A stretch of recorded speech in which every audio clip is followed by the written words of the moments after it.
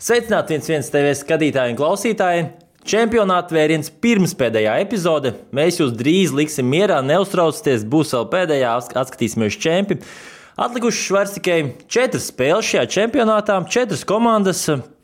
Viss tādā noslēguma fāzē, tas jau tā, apmēram, kad svinībās ir jau tā otrā diena, tad jau visi cer, ka, neteiksim, kā ātrāk beigsies, bet vēl tā kulminācija it kā sekos. Un kas ir lielākā kulminācija, ka visas komandas, kuras ir palikušas turnīrā, ir no mūsu grupas, jeb no B grupas, visa A grupa. Vai viņiem nepatika Olimpiskais sporta centrs vai kā, bet visi ir izkrituši ārā. Ceturtajā fināla spēlēs diezgan pārliecinoši, lielākoties pārliecinoši ar atsevišķiem gadījumiem. Bet spēles sīvas, aizraujošas, un es pat teiktu, ka drīzāk nevis ļoti pārliecinoši, bet tiešām tādas ļoti ciešas viena pret otru komanda cīnījās, un tas bija tāds kārtīgs play-off hokejs. Pasaules čempionātam jau ir tā burvība arī, padomāju to, ka visi hokejs sabrauc no visas pasaules, no dažādām līgām, no Anglijas, Dānijas, Lielbritānija tāpat Anglija, Somijas, vienalga, visām Eiropas līgām un sabrauc un šeit uzspēlē čempi. Salīdzinājumā, kā sezonas gaitā būtu šādām komandām, es domāju, ka Latvijas izlasēji neklātos viegli, bet pie medaļām visdrīzāk tādā turnīra gaitā diez vai mēs tiktu, bet šādā īsā turnīrā varējām arī aizķerties. Bet līdz Latviju jau mēs esam izrunājuši, gan jau vēl pa viņiem parunāsim drusku vēlāk. Apskatāmies, kā tad ir. Apskatīsimies tātad pusfināla pārus. Tās komandas, kuras jau ir zaudējušas, viņas jau ir aizbraukuši prom. Ko mēs tur diži pa viņām runāsim? Jāskatās pa tām komandām, kuras cīnīsies par medaļām, tātad visas cīnīsies un viena paliks, diemžēl, bez. Ziemeļamerikas derbijas, ASV pret Kanādas izlasi, 15-2 maču, diezgan agri, nekā brīvdienā. Labāk, lai ātrāk nospēlē, varam padzīvoties pāri. Iepriekšējā čempionātā 2019. gadā šīs abas komandas arī tikās, 3-0 uzvarēja Kanādas izlases grupu turnīra spēlē. Sausais panākums savukārt šajā čempionātā, tas, kas bija pavisam cits, 1-5. Kanādieši nebija ieskrējušies. Biju arī uz pats to spēli, varēja redzēt, ka Kanādai viņi vairāk mēģina spēlēt individuāli. Tā nebija komanda, reāli tā nebija komanda. ASV, kamēr jau bija tāds kārtīgs dzīves kamols, jau satinies, kanādieši tur paši individuāli kaut ko mēģināja darīt. Diezgan rupjas arī kļūdas bija tieši uzbrukuma zonā, nevajadzīgi noraidījumi, tiešām lērums, visādi kļūda, bet tas Ziemeļamerikas derbijas Kanādā noteikti būtu un ASV lielāks vēriens par šo un ažiotāžu krietni lielāk, bet tepat Latvijā bez skatītājiem, labi, skatītāji var nākt, bet kurš tur maksās tādas astronomiskas summas, lai iet iekšā. Bet kā tad abām komandām veicās līdz šim? Kanāda sāk čempionātu diezgan slikti, maigi izsakoties.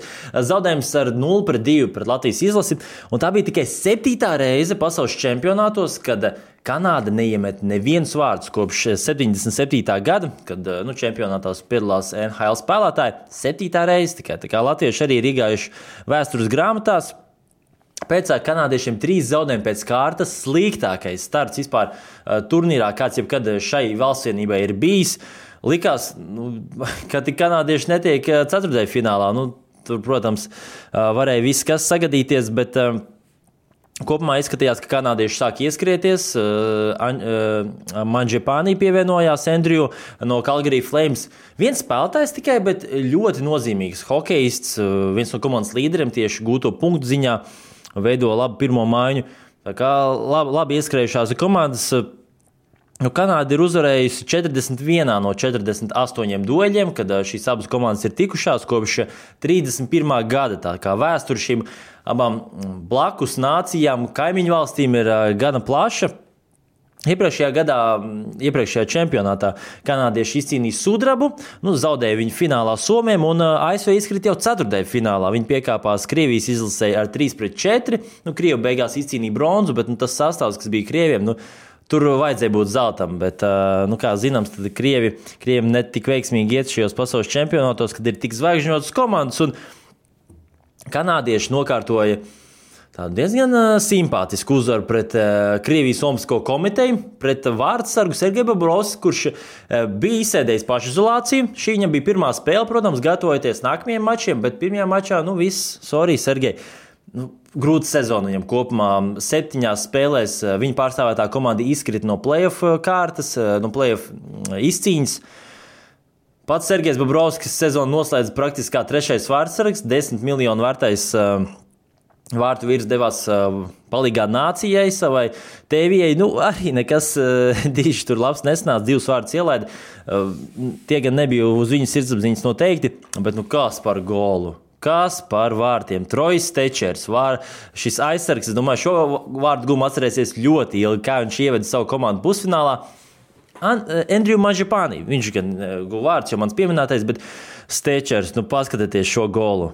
Izlaida ripu starp kājām, un tad iznēr to pusi, piespēlē Mažipāni un skaists gols. Un galvenais tās svinības, kādas svinības kanādiešiem. Kā viņi, cik sūdīgi sāk turnīru, tik labi turpina pretī ASV, kuri diezgan viegli, atklāt pārspēja Slovākus 6-1, pēc pirmā perioda jau bija rezultāts 3-0. Vienīgo vārtu autors Slovākiem, protams, Pēters Cehlāriks. Pašlaik viņš arī ir rezultātīvākais spēlētājs. Kopā ar Konoru Braunu visā čempionātā viņiem abiem ir 11 punkti.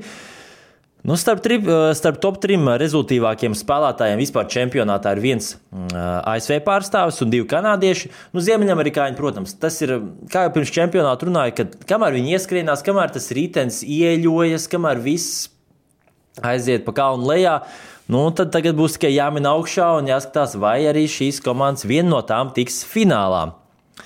ASV komandai ir labākais mazākums vispār turnīrā, savukārt kanādiešiem ar vairākumu 11. Tas ir gan slikti, netipiski kanādiešiem, jo ierasti viņiem ir diezgan labi. Un ASV komandai arī ir vismazāk ielaisto vārtu turnīrā. 8 spēlēs tikai 9 vārti.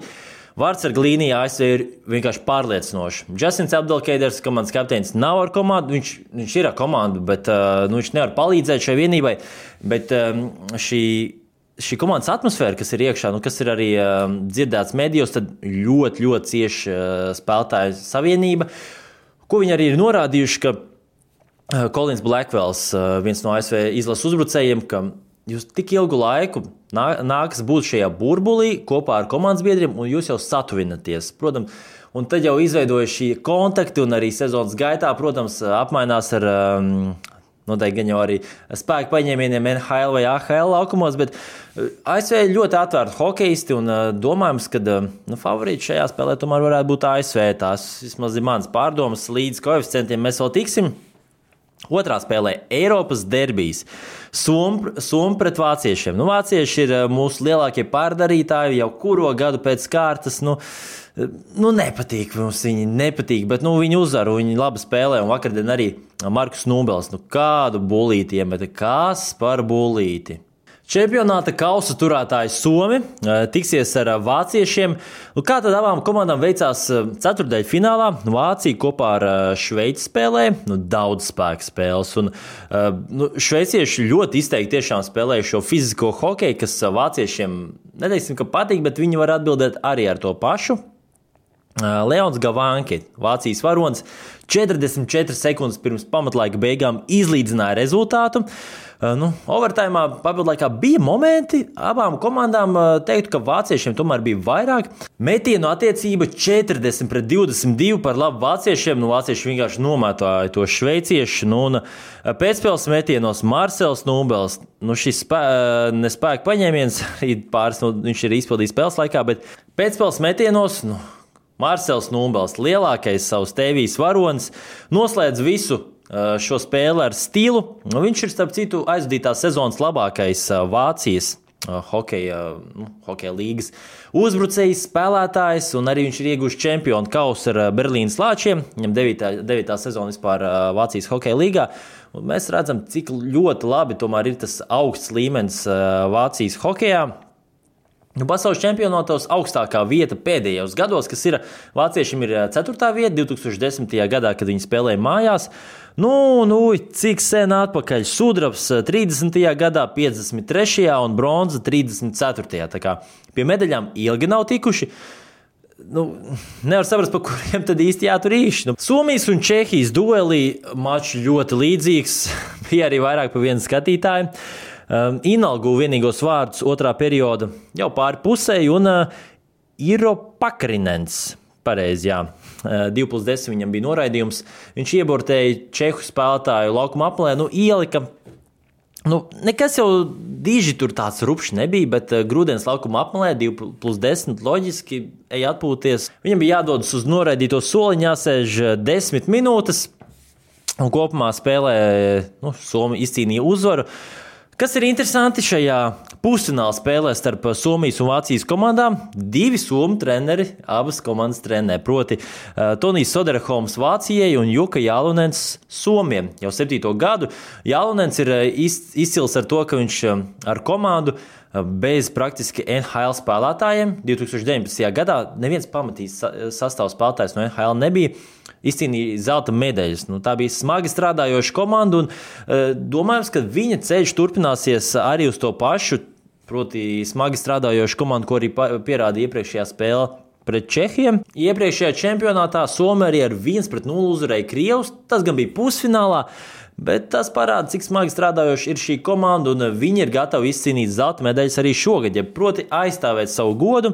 Kopumā Somi ir spēlējuši 11 finālos, bet tikai 3 reizes ir tikuši pie zelta. Un, kas zīmīgi, ka nākamā gada pasaules čempionāts hokejā notiks tieši Helsinkos un Tamperē. Esam izgājuši cauri šiem abiem pusfināla pāriem. Mazliet drusciņi tikai ļaujiet.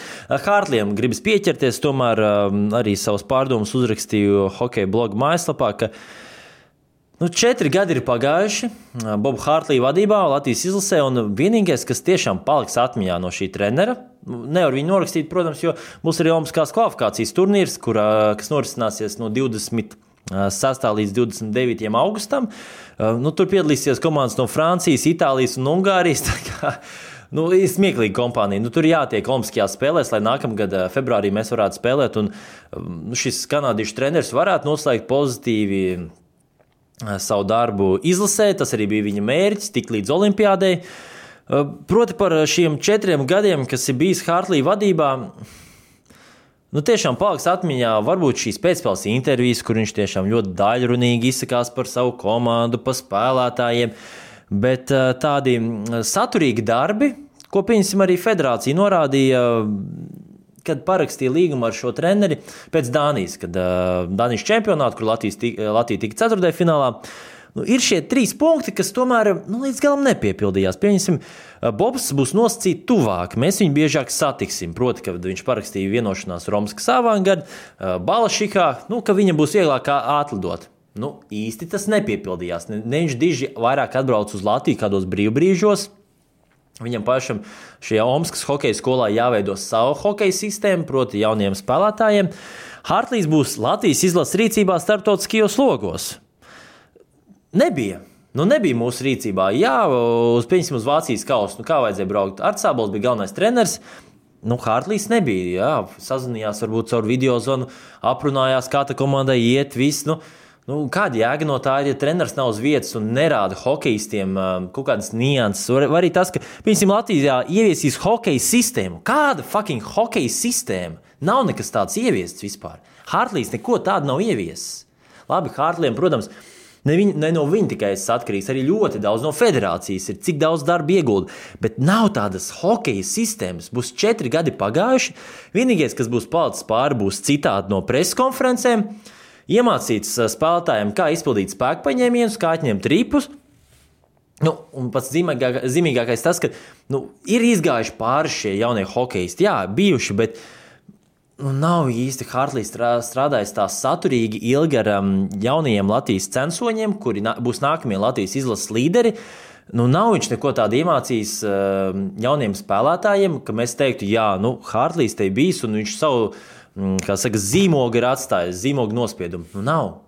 Cerēsim, ka tomēr vēl kaut ko mēs izspiedīsim no šī Hārtlija citrona, jo tomēr jāizmanto tas maksimums. Ne tikai tad, kad viņš atbrauc uz čempionātu, bet arī šie semināri, kas ir notikuši, bet vairāk kaut kur izčābējuši. Nav vairāk. Kaut kādi semināri bija, nebija. treneri bija, kaut ko iemācījās, vai kāds pārbauda, vai kaut ko no šī treneru semināros iemācītā vispār tiek lietots arī praksē. Tiešām ir akmens gan federācijas, gan arī Hartley lauciņā. Plus vēl tas, ka diezgan lielu, protams, summu viņš prasīja savā algā. Protams, atzīts treneris, dabūjis kausu visās līgās, bet ar Latvijas izlasi augstāk par 8. vietu tā arī viņš nav ticis. Labi, gan jau mēs vēl pa viņu parunāsim un padiskutēsim kādos citās raidījumos, podkastos par to, ko viņš ir devis, ko nav devis un ko viņš vēl var dot. Jo vēl jau ir šis līgums, kad uz olimpiādu Hartleys paliks un jācer varbūt, ka vasarā viņš apbrauks ātrāk, iemācīs kaut ko jauniem hokejistiem. Vajag tomēr no šī trenera. Viņš ir augstu vērtēts treneris. Cik viņš ir labs kā cilvēks, un tas ir cits jautājums, bet kā treneris speciālists ļoti augstu vērtēts. Un, ne visiem, protams, spēlētājiem ar viņu ir laba komunikācija.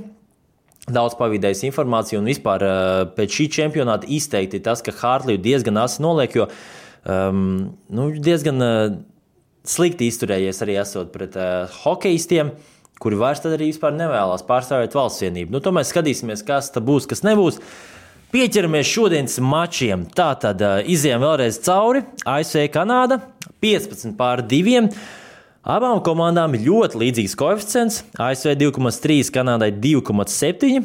Un vakar spēlēs Somija-Vācija 15-6. Somijai 1,6, Vācijai 4,4. Lūk, tādi ir šie pusfināla pāri. Rītdien jau ir fināls un varēsiet pieslēgties arī Facebookā 11 TV.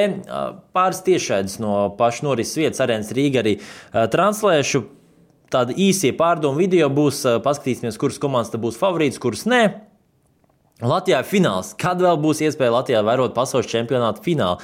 Jo lielākoties, kad braucam mēdī vai fani brauc uz pasaules čempionātiem, tad tie griezti ir tomēr tas ceturtdaļfināls. Un, lai tiktu līdz finālam, tur ir vai ļoti, ļoti lielai mīlestībai jābūt pret čempionātu un citām komandām, vai arī dzīvot tajā valstī, kurā arī tas notiek. Tā kā tas notiek arī šoreiz Rīgā, Latvijā.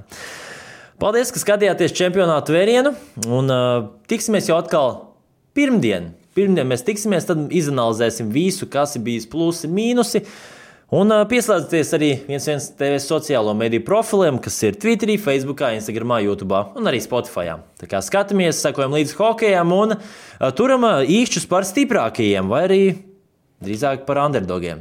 Tiekamies. Čau!